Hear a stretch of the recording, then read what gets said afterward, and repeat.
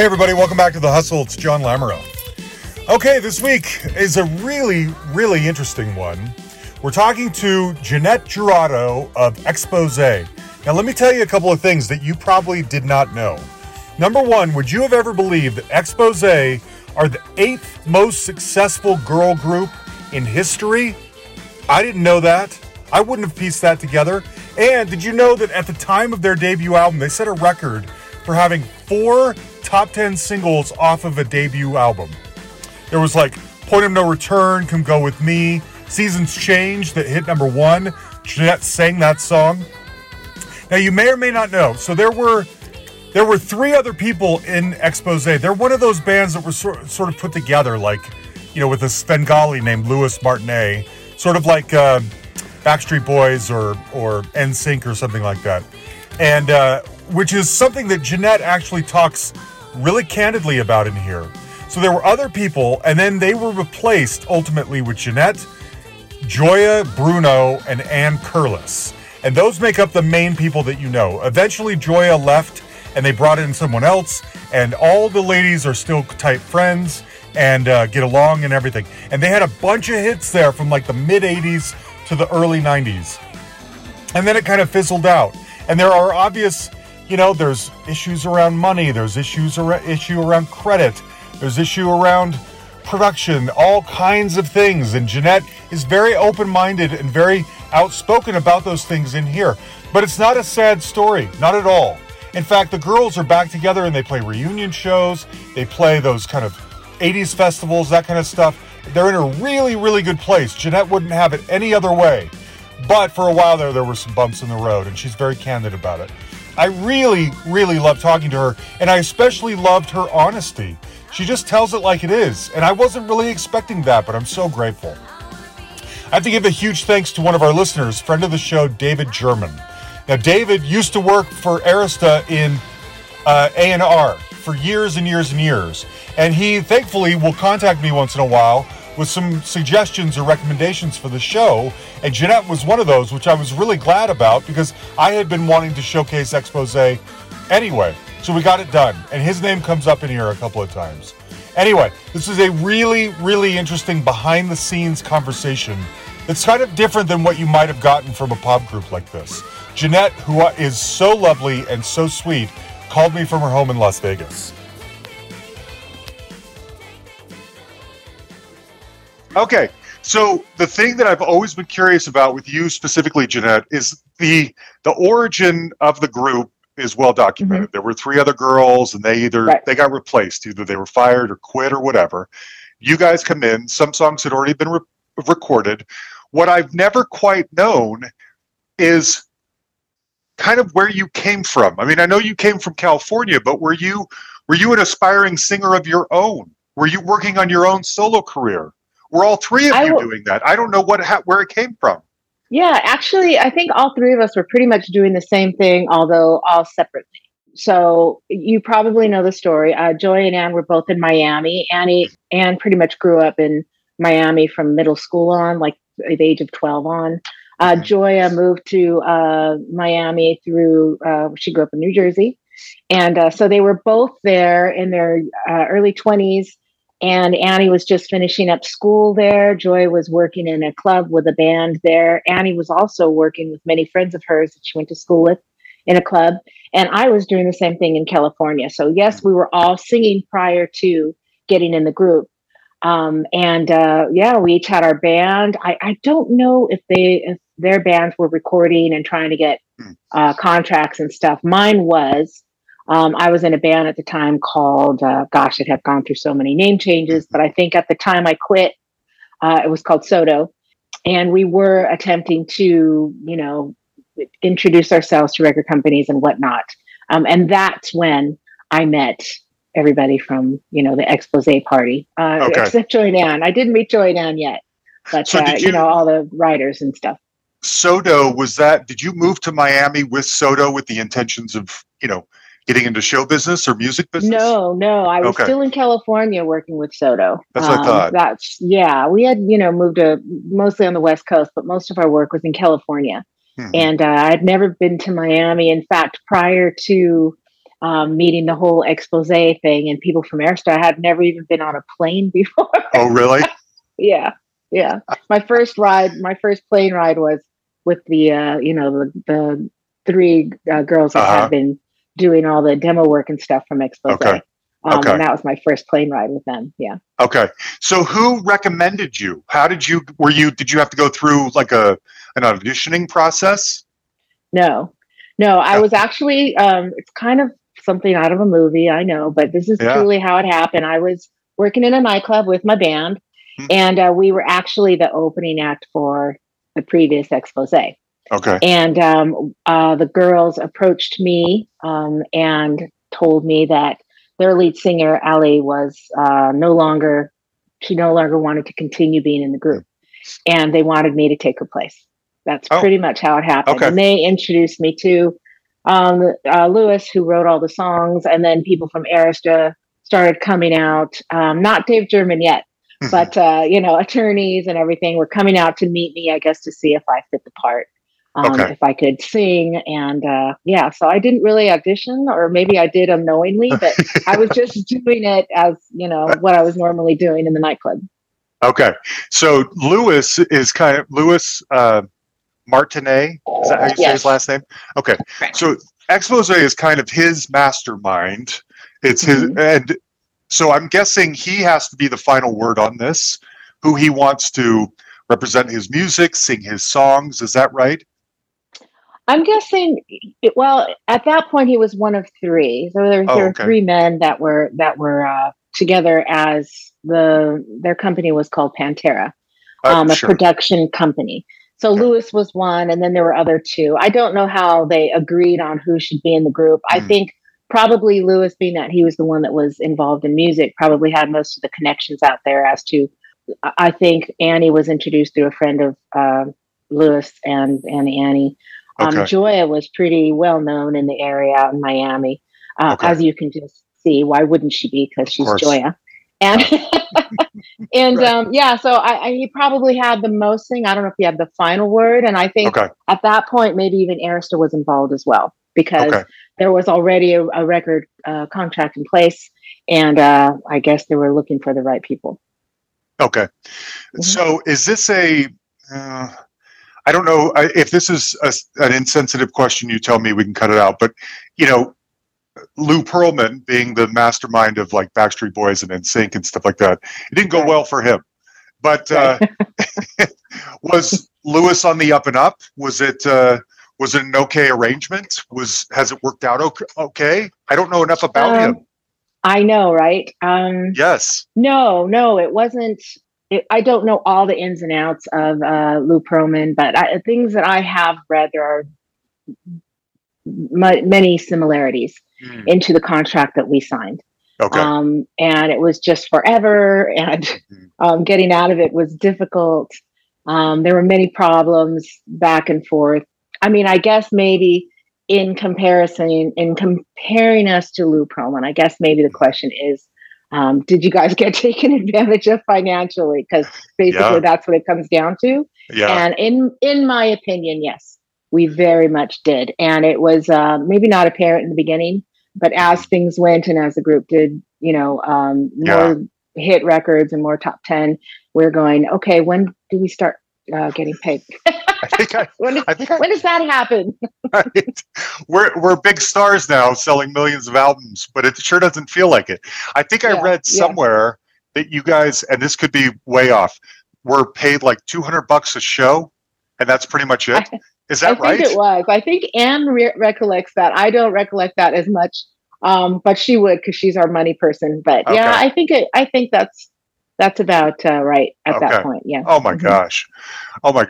I remember so well seeing the "Come Go With Me" video. Was it "Come Go With Me" or "Point of"? Whatever the first one was. I remember seeing the video on Friday Night Videos.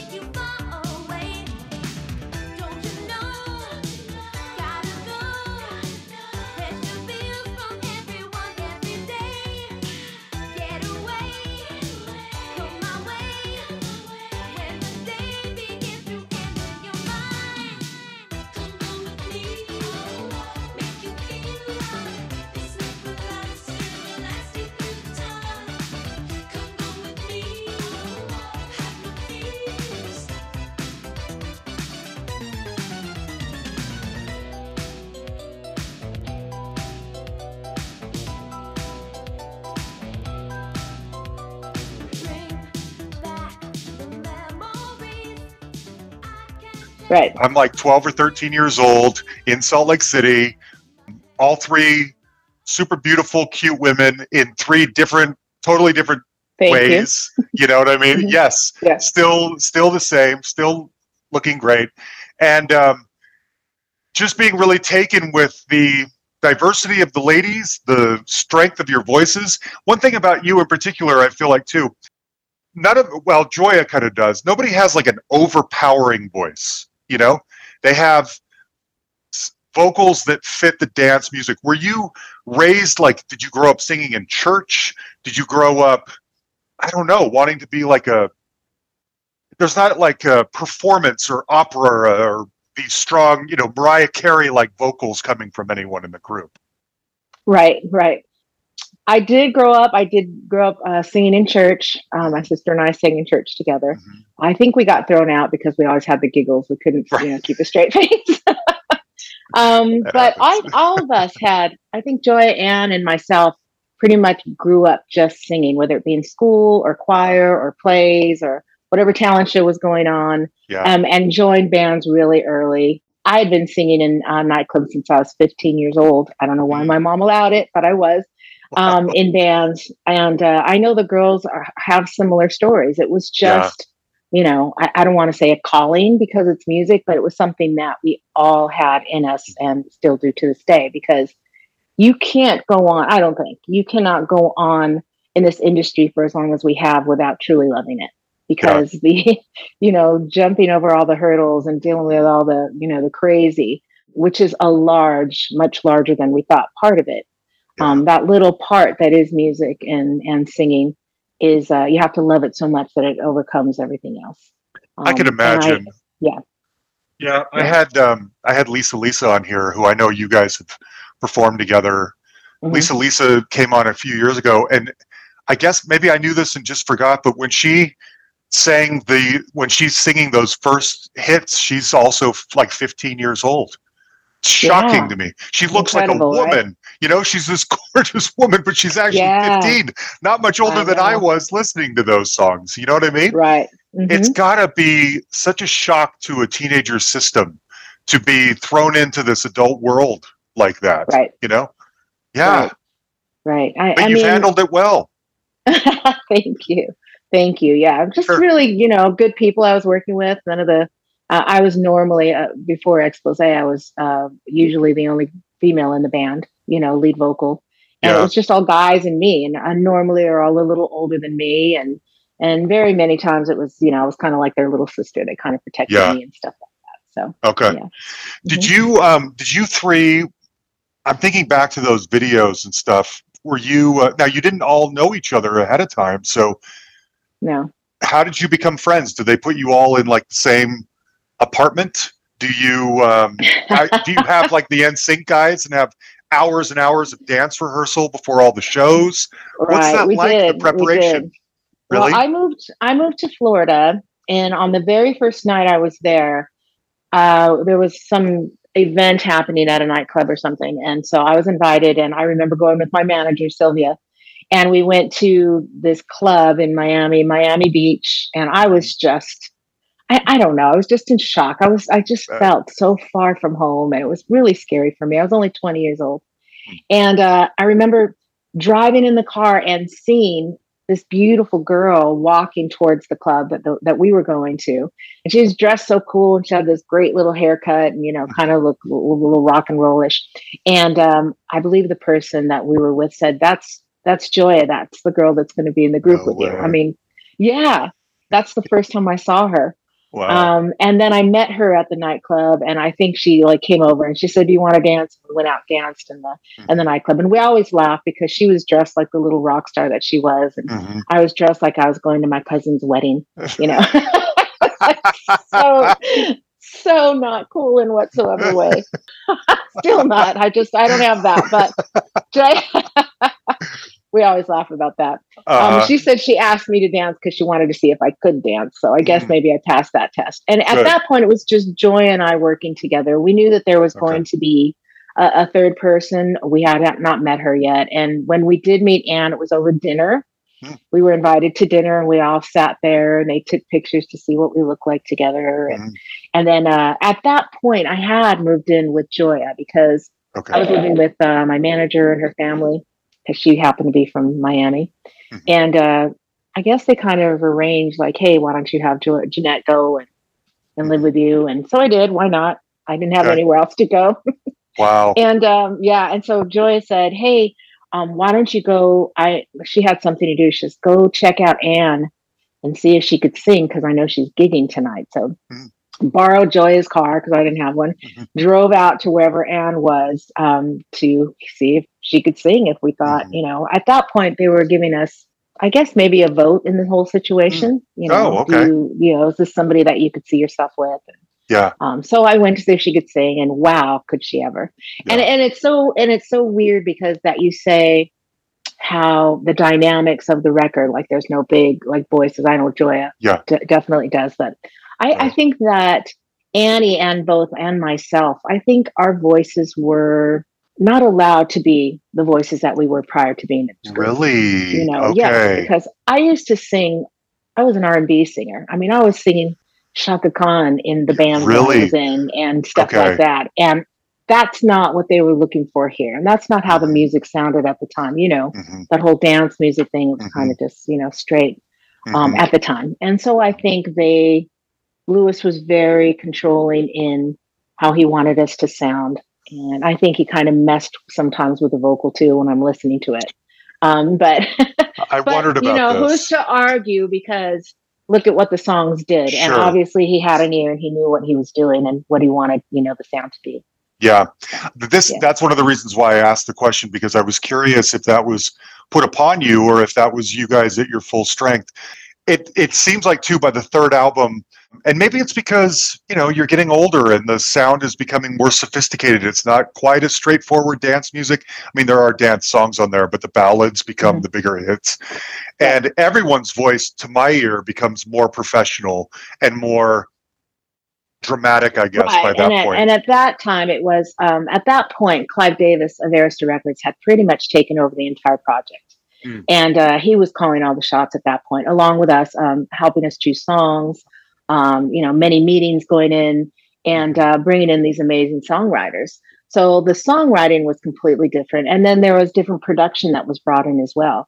And the producers that we were working with then were so much more open and really? allowing our voices to sound like our voices, I think. I can see that. And yeah.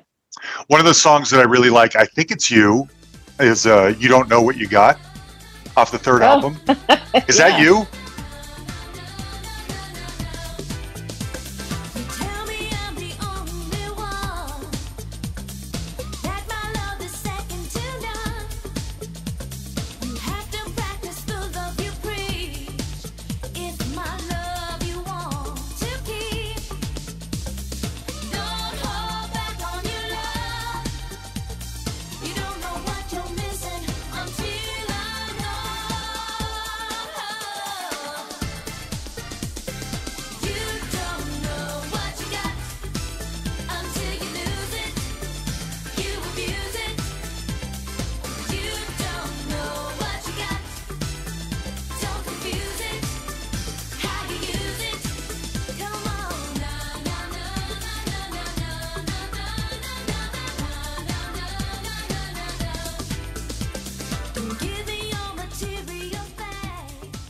That's me. It should because it's got, I assume, because it's got kind of like a Latin dance flavor to it.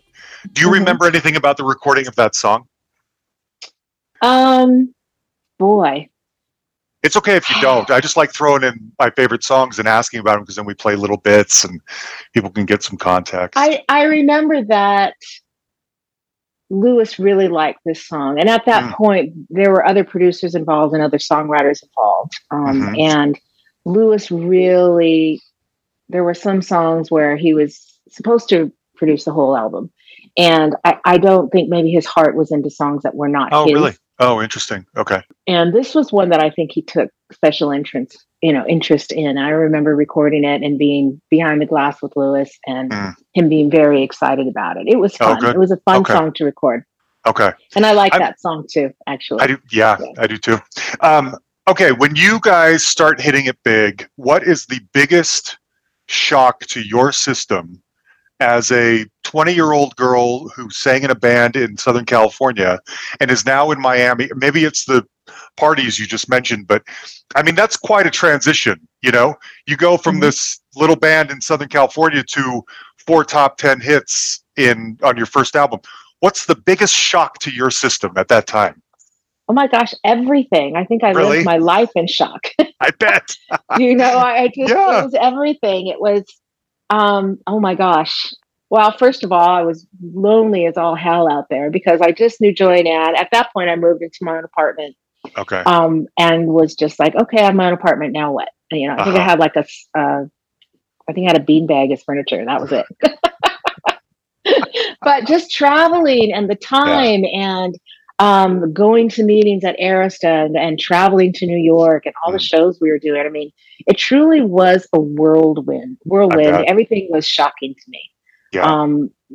Trying to, like you said, how did you become friends? It was an effort, the three of us, because we had all come from those diverse backgrounds. Although we all had music in common, we were also all used to being the front person, whereas being in the group, we all had to share that spotlight. Yeah. So that was a transition for all of us. And it wasn't always easy, but it was a lot of fun though. I bet. So I just think the whole thing was a shock because I went to Miami, and like I said, I was 20 years old. I thought I was going to go into the studio and get some great experience, and then come home a couple weeks later. And I never came home. I just took off. And so that, I think, if there's a biggest shock, it was that it happened so fast. Yeah. So fast. I think I went out to Miami in the summer, and by that November, because I believe Come Go With Me, which was our first single, was released on my 21st birthday on November 14th. Really? Mm-hmm. Yeah. Wow. Oh my gosh. Do you remember one of your first or biggest celebrity sightings? I mean, you're going on talk shows and performing on American Bandstand or whatever. Do you remember what one of the first interactions with a celebrity would have been? I don't know if it was my first, but one of my most memorable is at one of Clive Davis' famous Grammy parties the night before. And that it happened to be in LA that year. And so I took my mom because I'm a real big dork. So I took my mom and we went in, and it was funny because as soon as we walked in, we saw Whitney Houston, who also brought her mom. Was there with her mom. And I guess maybe because of that connection, we kind of giggled that we were both there with our moms. And we talked to Whitney and her mom for quite a while, just about, the business and how, it's important to keep that relationship with family. Yeah. And it was really nice. So that's one of my most memorable. That is great. I mean, Whitney, and who was more beautiful in person than you can ever. I don't know if you ever met her, but more beautiful. I never met her, but on screen. I believe it. She's one of the most beautiful women anyway, I could go on and on about Whitney. Yeah. There's just so much, so many contradictions, I think, going on inside of Whitney for most of her life that just the beauty outside doesn't let you in on the conflicts and obstacles happening on the inside. I just find her a fascinating person. I know, but that's kind of the industry, though, isn't it? Yes, it is. Yes, people especially want to see that Clive shine. Davis's industry in a lot of ways. Yeah. Good point. Okay, so speaking of sort of people's facades or outside exterior, one thing I've always thought about Exposé was that you were all very beautiful and sexy, but never like slutty or skanky. And I wonder if that maybe it felt that way. What? Is that a funny thing? That's funny. Why? Did I say agree that with wrong? you. I agree with you. No, I mean, we go, I mean, we're all together very often and we have conversations like, oh my God, what are people doing? Well, I mean, at the time, Madonna's in her Lucky Star netted belly shirts, and it could have so easily have gone that way. And another 10 years, if you, not even that, I mean, 10 years or so later, if you guys came up during the, I don't know, Britney Spears era or whatever, that might have been the case. But I wondered if that was like the vocal distribution of singing, was that discussed at the time too? Was it, let's market these girls as sort of very beautiful, but also sort of approachable, almost like wholesome's probably the wrong word, but not overwhelm you with sexiness. You know what I'm saying? Right. I think had we wanted to be, I think we probably would have been allowed to do whatever we wanted to be. Mm. I just think that just truly speaks of our personalities. That, Yeah. we're not. That's just not the way we were presenting ourselves prior to being in the group, and we wouldn't have been comfortable just naturally doing that after being in the group. I think there probably would have been a lot of pushback from us had they attempted to lead us in that direction. Yeah. Okay. Do you? How does it feel to be the one who sings a number one song? Seasons Change.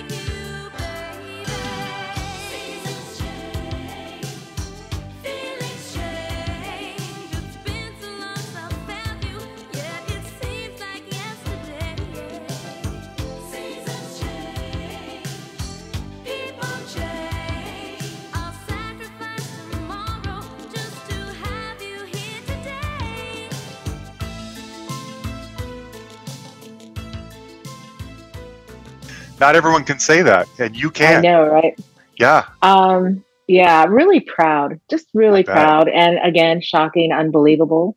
Because growing up, I just have always loved to sing. We all three have. Mm-hmm. But having to be able to say we have a number one song is, a dream come true, actually, Yeah. And was it always meant to have been sung by you? I don't know if when we went into the studio, they knew exactly who was going to end up being the lead vocalist, because let's face it, they had three voices to choose from. I'm a huge fan of Joy and Ann's vocals, and I could easily see Ann singing it too. And there's a story I always tell about going in to the studio. Once we were going in, and I was supposed to sing a song from our first album, it was called December. Do you remember that song?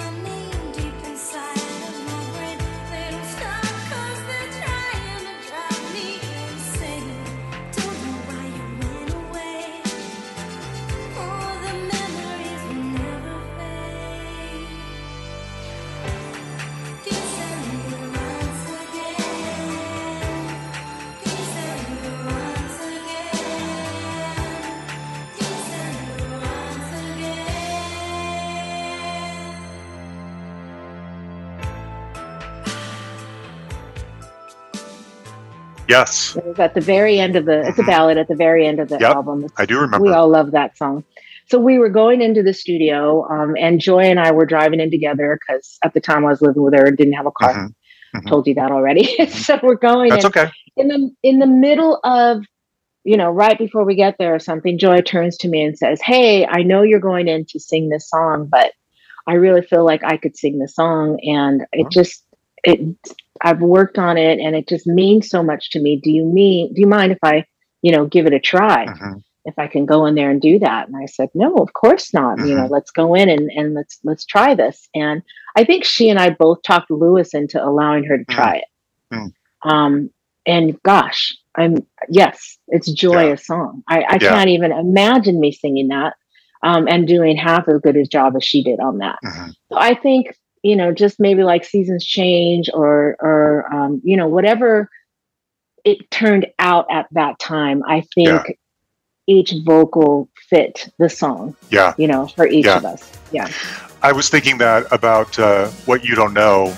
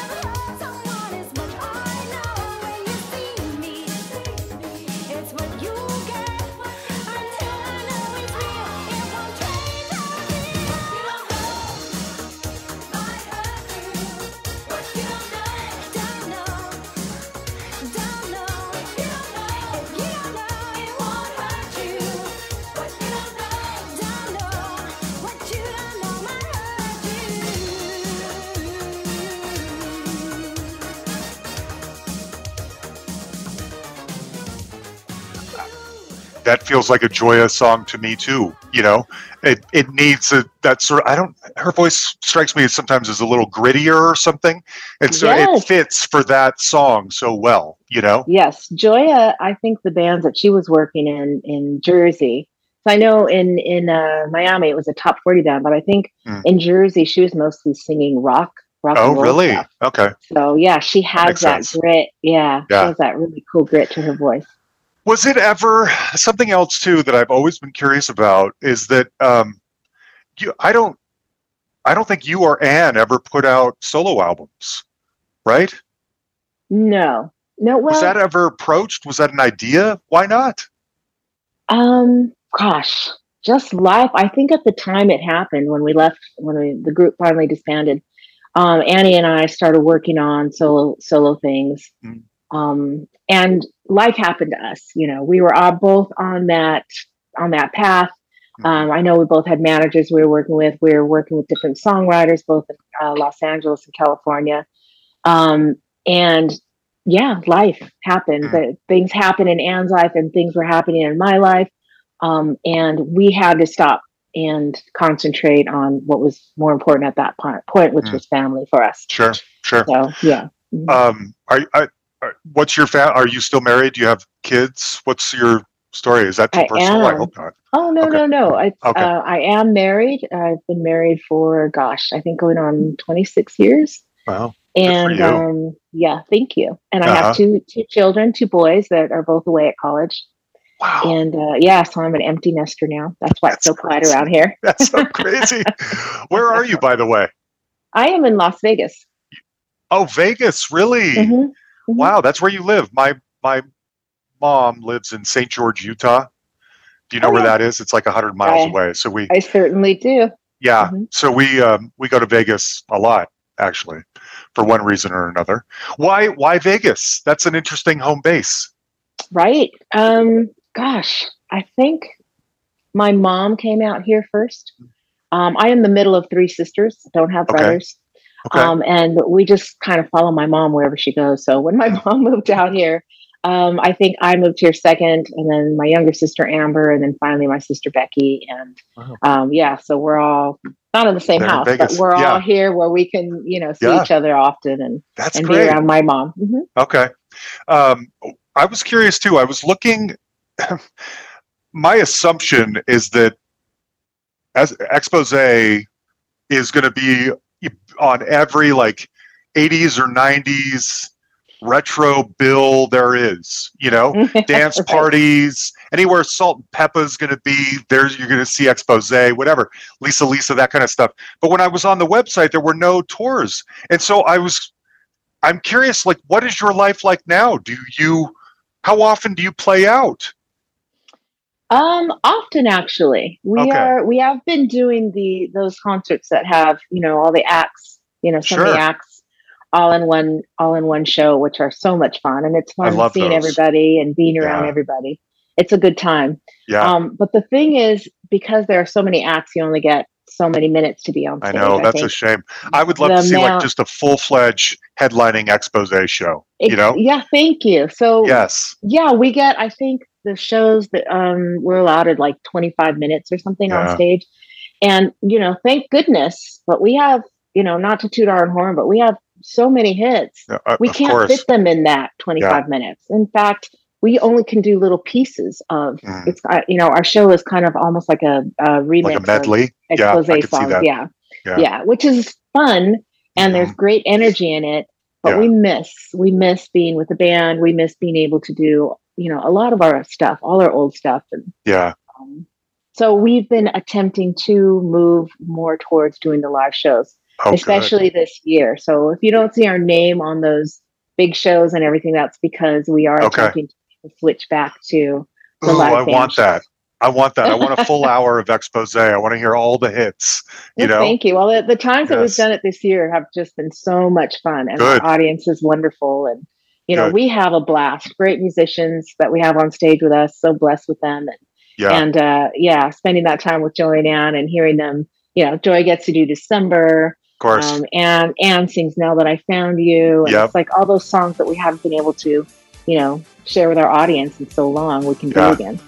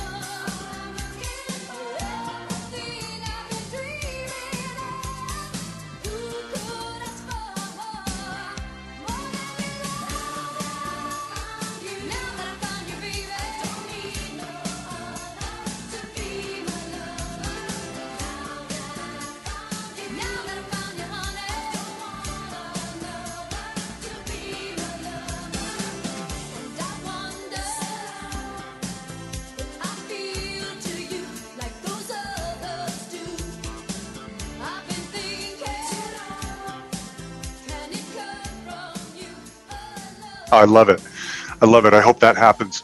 Something I hadn't necessarily, well, it voiced a thought I had that had never quite put into words. When I was getting ready to talk to you, I was reading an article or read somewhere about how there's a perception that Exposé is almost a little bit forgotten about, I guess. Mm-hmm. And maybe that's because there was no one like dominant personality. There wasn't a Beyonce, or there wasn't somebody who got, hung up on drugs. There wasn't some, tabloid aspect or angle to the band. It was just three beautiful ladies who seemed fairly well put together, And I wonder if that, do you recognize what I'm even talking about? Have you heard that before? Absolutely. Really? I think, yes. And I think you just reminded me of something my cousin Joe used to say. He used to say, "You girls need to do something bad. You're all too nice. You need to, one of you has to do something horrible, like get caught with drugs or do something." Something that gets you, But I think that started, I think initially when the group was put together, and I'll say that it's not, it is what it is. We're a put together group, right? We didn't grow up having this, although we're all dreaming the same thing, we're dreaming it separately. Yeah. And I think that was the intention. I think the intention was for this group to be sort of a menudo, kind of thing, where we could just be replaced, I guess, maybe if we got older or if we gave them a problem or something. I think that was the initial idea. And so because of that, once we were filming, I'm sorry, these memories come to me as I'm talking about it. I love it. But once we were filming this Coca-Cola commercial. Oh. Right.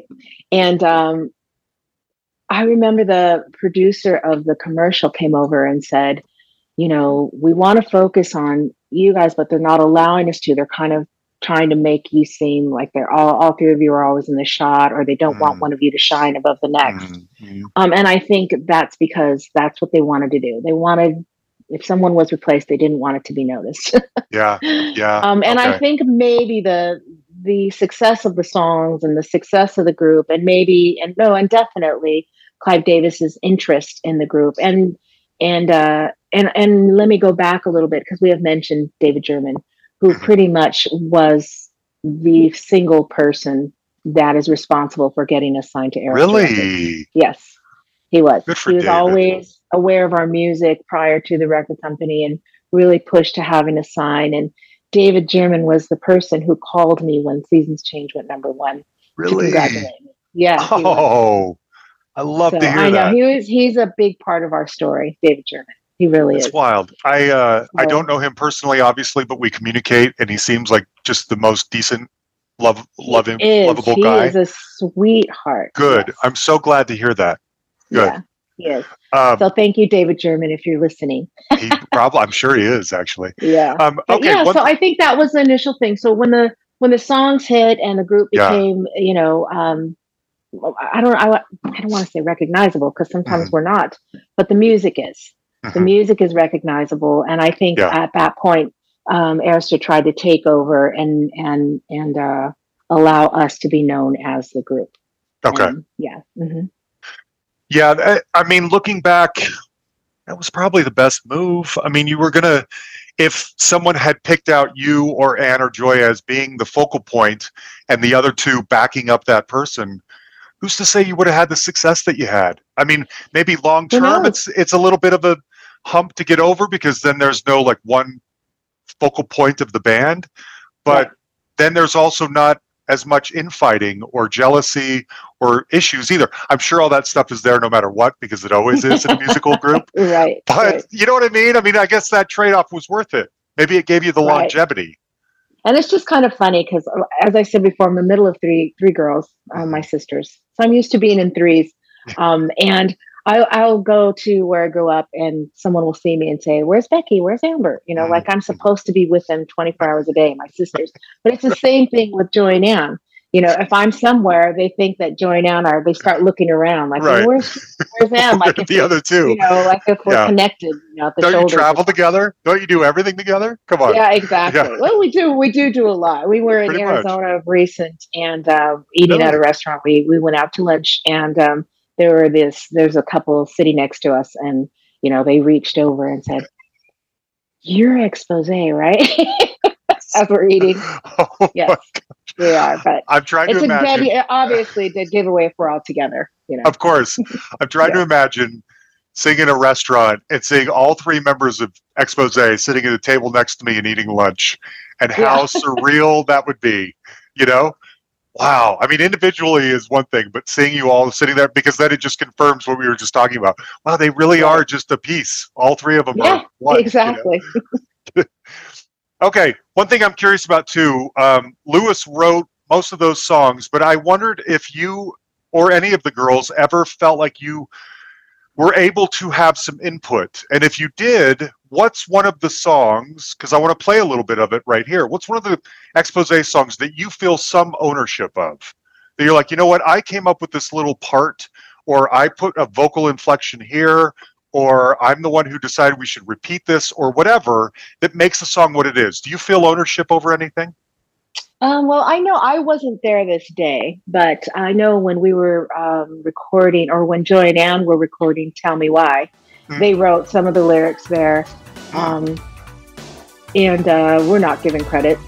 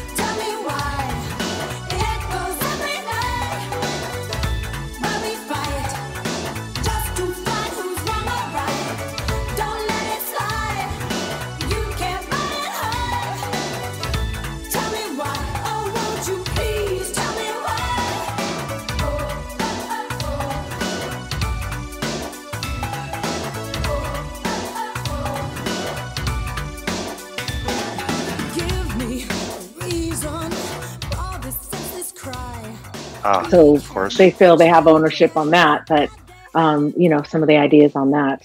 Okay.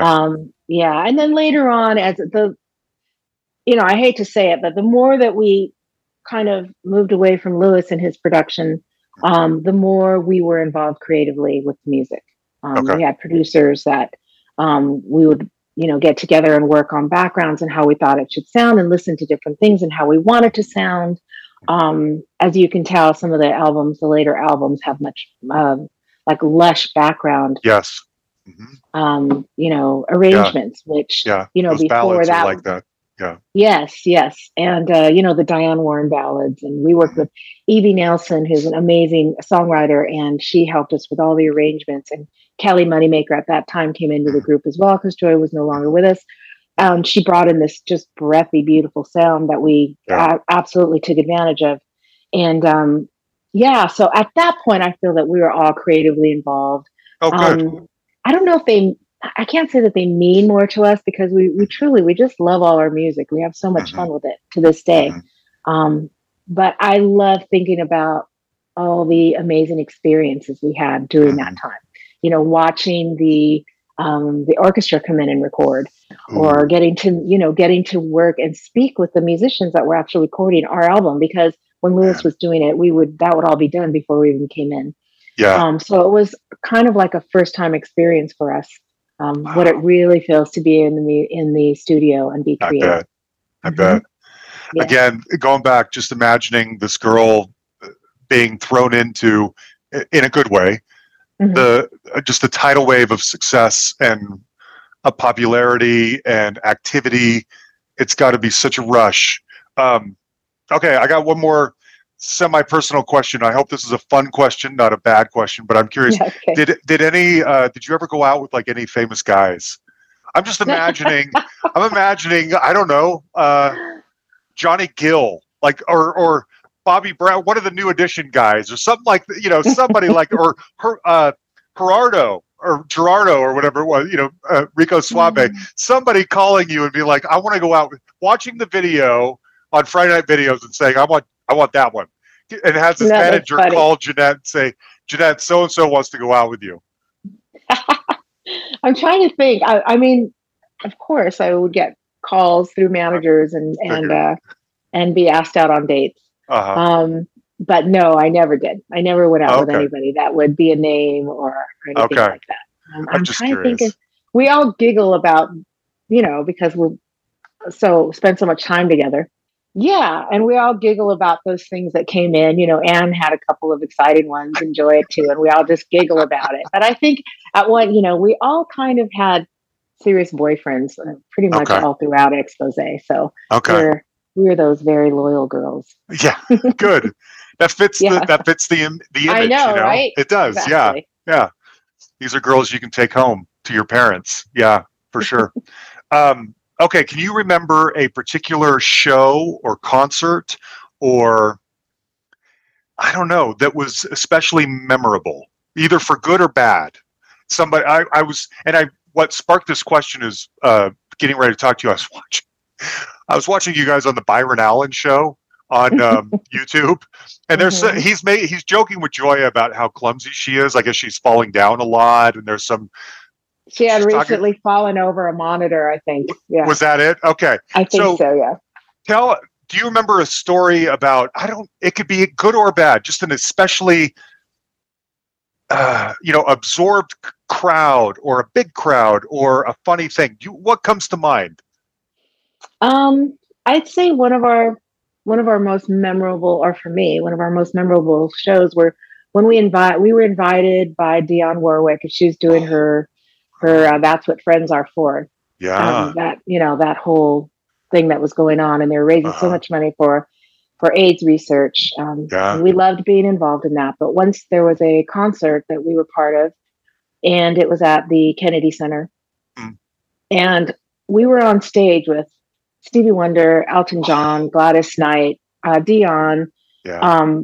Edward Kennedy was sitting on the side of the stage, and just Howard Hewitt was on that. I mean, I love Howard. I know, right? Yes. And just being able to walk around and be amongst all those people, and then everyone had their sound check.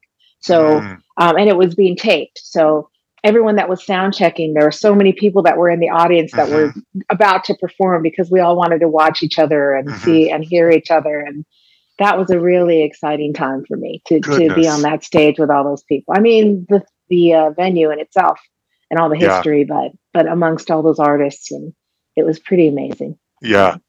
What do you miss most about those days? Not a lot. Really? Well, that's why I ask. Right now. Good. That's why I ask. I'm curious if, time it just makes things better. Right. It definitely in my life, I'm a much happier individual where I am now than I was back then. I think Joanne and myself are much better friends now than we were back then too. I bet. Gosh, been to battle together. And yeah, I heard Gina Shock say this too because I was listening to your interview with her as well. Big Go-Go's fan. Yeah. But yeah, it's almost like you have this thread that ties you together forever because of all the amazing experiences that you've been through. And we grew up together, whether we realized it or not. We were all growing up, and we were all three, sometimes very selfish young women, in our early 20s. And again, just going back to how we're all learning to share the spotlight and, and then had this production company that really didn't want us to be a unit. They wanted us to look like a unit. They didn't want us to think like a unit. Yeah. So lots of stuff like that. But yeah, looking back on it, I wouldn't go back there if given the choice. I wouldn't do it. I'm glad that I went through it, but I'm much happier these days than I was then. Good.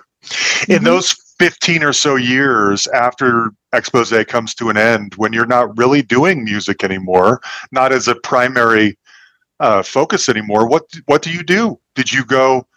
Are you volunteering at your kid's school? Or is it I did. I was. My teacher assistant's going to be Jeanette from Exposé. I would die. Are you kidding? Unfortunately for my children, yes, I volunteered at their school all the time. Like, Mom, please don't go on the field trip with us. Don't sign up for that one.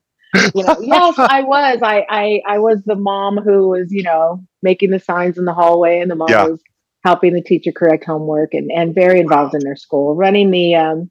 My friend Anne and I ran the book fairs, selling all the books. But yeah, so yeah, very involved in my children's life, and very happy to be. I always had music going on around though. There were recordings that I did do that I would be asked to sing lead vocals on. I would work sometimes here in town. And so I just really couldn't stay away completely, but didn't really jump back in until I think my boys were maybe 5 and 6. And this whole Exposé thing kind of started coming back around. And I was shocked that people still wanted to hear or see us. But very happy that we decided to do this again. Now, we try to sensitively cover some of the business side of things in here. I believe there was a lawsuit that was settled a while back. It was settled in your favor. I don't know what all exactly was included in the lawsuit, but you sang those big hits. You may not have written them or produced them. Are you seeing some mailbox money as the years go on, or is it kind of just that spout is closed until the lawsuit opens it back up? No. I definitely see there's definitely mailbox money. Okay, good. And which is a good thing. Yeah. But we had to fight for the right to get what we thought was, due us. But we did. And like you said, the lawsuit, which went on for so long, and really, really brought us three together. We had to stand united in order to win that. Okay. And so happy that we did. Happy we did. Yeah. Okay. What does your husband do? My husband has owned a moving company here in Las Vegas for many years, but we just sold it last week. So really, So now you're all done. Kind of. We are. And now, and his big midlife crisis has appeared as volunteer work. So that's a good crisis to have. That's better than some. It is. He signed up with Team Rubicon. I don't know if you're familiar with that. I don't think so. But they go out and they're a disaster relief Oh, organization, very and they nice. go out and help, people that have been affected by hurricanes or Mm-hmm. fires. Mm. And he's gone out on a couple of deployments for that. And he also, in Nevada, there is a organization that helps bighorn sheep, which is our state animal. Yeah. Yeah. But because of all the droughts, it's hard for them to survive up in the mountains. And so Yeah. he literally goes and gets picked up in a helicopter and gets flown up out into the mountains, and they make these areas where the bighorn sheep can come and drink water. Wild. Good Isn't for that him. crazy? Yes, Yeah, that's it's kind crazy. of You don't cool. even think that that's a thing, but it is. And your I husband's the guy that know. does it. That's I crazy. never thought about it, but yeah, it's a cool thing. That is Mhm. great. One thing I was curious about is when Joya leaves with her throat problems. Right. I don't know that I knew that's what was going on at the time. I probably didn't read the right articles. I was still kind of a kid anyway. I think I probably assumed that something she, wanted to get out on her own or something like that. Right. Was it just, did you have the right people, Lewis, I guess, specifically around you to just say, it's a mild speed bump, we're just going to continue on, it's no big deal? Or were things kind of hanging in the balance there for a little bit? I know that when that was going on, Anne and I did not want to have a third person thrown in there. Really? We wanted to wait for Joy to get better, Uh-huh. because we thought we would just lose so much respect if we had any in the first place as a group. And we Uh-huh. were always fighting against that being able to be replaced thing that they wanted to do. Mm-hmm. And this, Joy leaving and bringing somebody else in, we didn't know who it would be at that point. Mm-hmm. Kind of fed into that idea that they could do that. So we were Okay. very against it, but we didn't win that argument. So Mm-hmm. yes, we were very much forced to have a third person in. Okay. Now I look back, of course, and Kelly is one of my dearest friends. Oh, good. And Good. so talented and so incredible, just all Mm-hmm. around.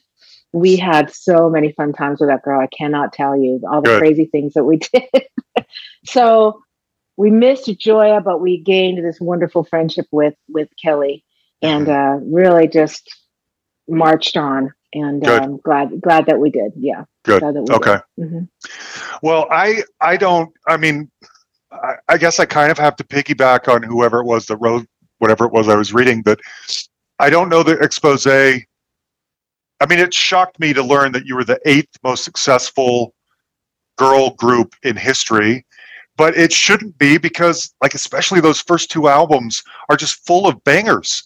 Those things still sound fresh and awesome today, Right. What's crazy is, and I know there are other groups that have this problem, and it goes back to one of your questions. We did a show about 2 years ago, here in Las Vegas, and it was with other 80s groups. And this is a conversation that my sister told me about. My older sister Becky had gone to the ladies' room, and conversations take place. And there were like 3 or 4 women that had come to the concert and said, we had just got off stage, by the way, and the 3 or 4 women that were in there were in the audience, and they were saying, "Wow, when I saw the name Exposé, I didn't even know who they were, and I thought, oh, I don't know who this is." And then they started giggling because they knew every single song that we sang. Yeah. Yep. And that's kind of been the problem in this group is our songs are so well known. Yeah. But the group, maybe the name and the group is not, which I'm cool with. It's not like an ego thing, but I think that's been one of our problems as to, concerts and working, and we're trying to fix it. But if you come out and you enjoy our music, whether you recognize us or not, we're happy. Well, I think I speak for most teenage boys that grew up in the 80s. I remember Exposé very well, not just for the music, but for other reasons too. So it's not going to get lost on me. I can promise you that. But we did this show we recently did a cruise, one of those disco cruises. And when we were coming off stage, I had a blast, by the way. Good. So many amazing groups. Good. So I was coming off stage and getting ready to go on with Kool and the Gang, and they're all in their dressing room. I know, right? Kool and the Gang, for God's sake. Yes. And so I was walking by and I said, "Hey guys, looking forward to seeing your show." And they said, "Hey, hey, hey, come in, come in." So I walked in and they were laughing because a couple of the members are new. They're not all, Uh-huh. there. Mm-hmm. But the new guys were saying, how many of us had posters of these girls in their room, and they're all cracking up. Like three guys raise their hand. Yep. So Yep. pretty funny. So true. So true. Again, also as a teenage boy, it wasn't. I liked all the songs, but it was probably buying the albums back then felt like maybe something more a girl might do than a teenage boy that played sports might do. But I quickly got over that. You know what I mean? So at the time, I'm more like really buying in on Friday night videos and loving. Well, you're in good company because Shaq is a big fan of ours too. Did you ever see? Yes. Did you ever see the clip of him? He's doing his podcast and he's singing "Point of No Return." Really? Yeah. That's great. And then I did a short little. I called in to say hello, and he said, "You've always been my girls. I've always been your girl." So, you're not the only sports guy out there. Okay. Well, anyway, this is harkening back to some teenage crushes here, Jeanette. Thank you for chatting with me. I've been wanting to do this for years, and the takeaway from this, the main takeaway from me is the thing that I sort of assumed going in is just that what decent people you are, and that's a virtue, and I'm glad to hear it. It's a relief to hear that. So thank you for being you. Thank you so much. Thank you for the invitation. It's wonderful to speak with someone who's done so much, background checks on the group and knows about us, not just the normal questions that you get over and over. It's not hard. I mean, I've loved Exposé for a long time. Anyway, thank you, Jeanette. All right, there you have it. Jeanette Jurado. If you get a chance to see Exposé, do it and tell me what it's like, because I haven't ever had a chance, and I would love to. Now, one other thing that I wanted to mention is that for some of you may have been listening to this and thinking, wait, you aren't talking about such and such. Well, Jeanette and I discussed it. Joya got in trouble for drugs once, a long time ago. And she and I felt like it wasn't our place to speak for Joya in this situation. But Jeanette, bless her heart, also didn't want fans or anyone listening and thinking that we were sugarcoating something or ignoring it or pretending that it wasn't there. It's no longer an issue, but Jeanette wanted me to make sure that I communicated to all of you that she's aware, and neither of us were trying to deceive anybody. We just didn't feel like it was our place to speak for Joya. And I really, really respect that. Now, I want to close it out with another one of their hits, Let Me Be the One. This is also a classic. If nothing else, get you an Exposé Greatest Hits. Those songs still rule. Now, next week's guest is kind of a big one. Big one in the sense that, first of all, I have been wanting to get this person since the very first day that I started this podcast. If anyone remembers the original 9, he was one of the original 9. And this person is a white whale for many, many other podcasters, and he's talking to us.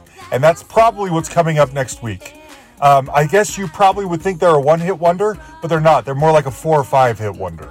Okay? Some may even ask if this band actually exists. I'll just leave it at that. Huge thanks, as always, to Jan the Man Makevich, my right-hand man. Thank you, buddy, for everything. You can like our page on Facebook. You can send us a message on there. You can send us an email at thehustlepod@gmail.com, or you can find us on Twitter at thehustlepod. There won't be any bonus material this week unless we are still trying to put together one of those one of those live panels that I sometimes do with other podcasters. We've been scheduling one for the last couple of weeks and it hasn't worked out, but I'm hoping it'll be out this weekend. So look for that possibly. Anyway, we love you all.